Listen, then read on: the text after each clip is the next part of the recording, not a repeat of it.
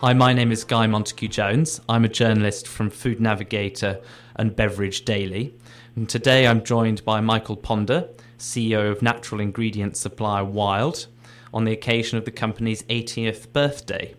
Now, in all that time, Wild has been a family business, but the owner, Dr. Hans-Peter Wild, revealed last year that the company would be floated on the stock market in the next 2 to 3 years. So, Michael, thank you for joining us. I'd first like to ask, what is the reason for this planned IPO? What growth plans does Wild harbour that require access to the capital markets? Well, the company's decided to go into the public arena in 2 to 3 years, basically when the financial times in the company is right, and the timing is right for a move to this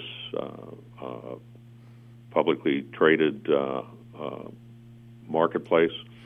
And it really depends on the structure being completed, which we have pretty much accomplished at the present time.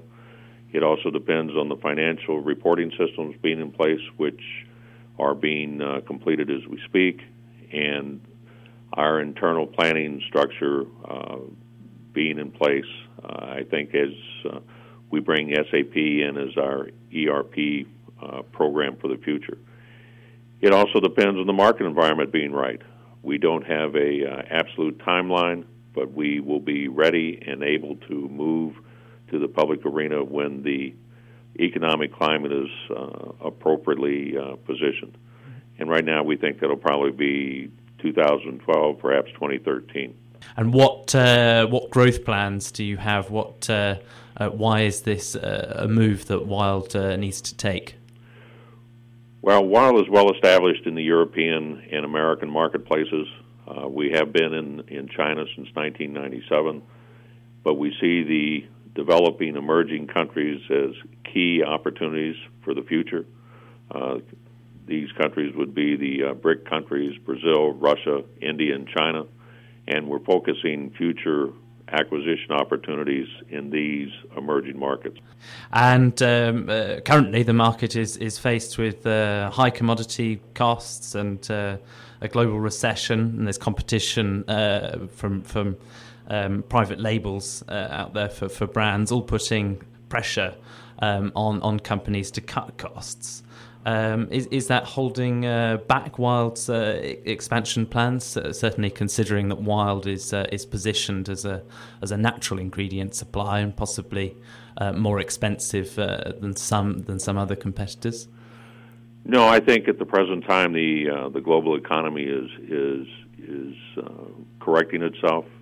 The recession hopefully is bottomed out, and the economies are starting to grow again. Wild has been in the natural flavor and color business for many, many years. We know the business, we know the marketplace, and we know how to bring value to our customers.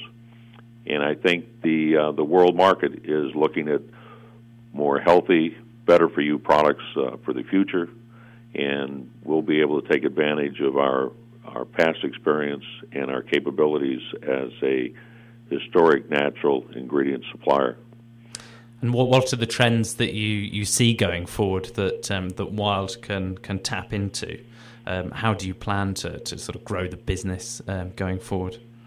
Well, natural ingredients are healthier. I think there's been plenty of documentation and market knowledge about the issues on artificial and synthetics over the past few years. We see a global trend towards naturalness. We see a natural trend towards good-for-you foods. And quite frankly, Dr. Wild has been a firm believer in naturalness and good-for-you foods for many years. He's been ahead of the marketplace with his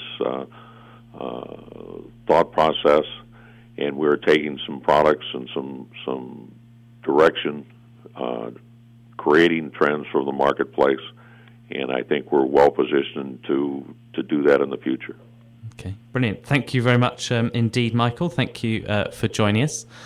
This is Guy Montague-Jones reporting for Food Navigator and for Beverage Daily.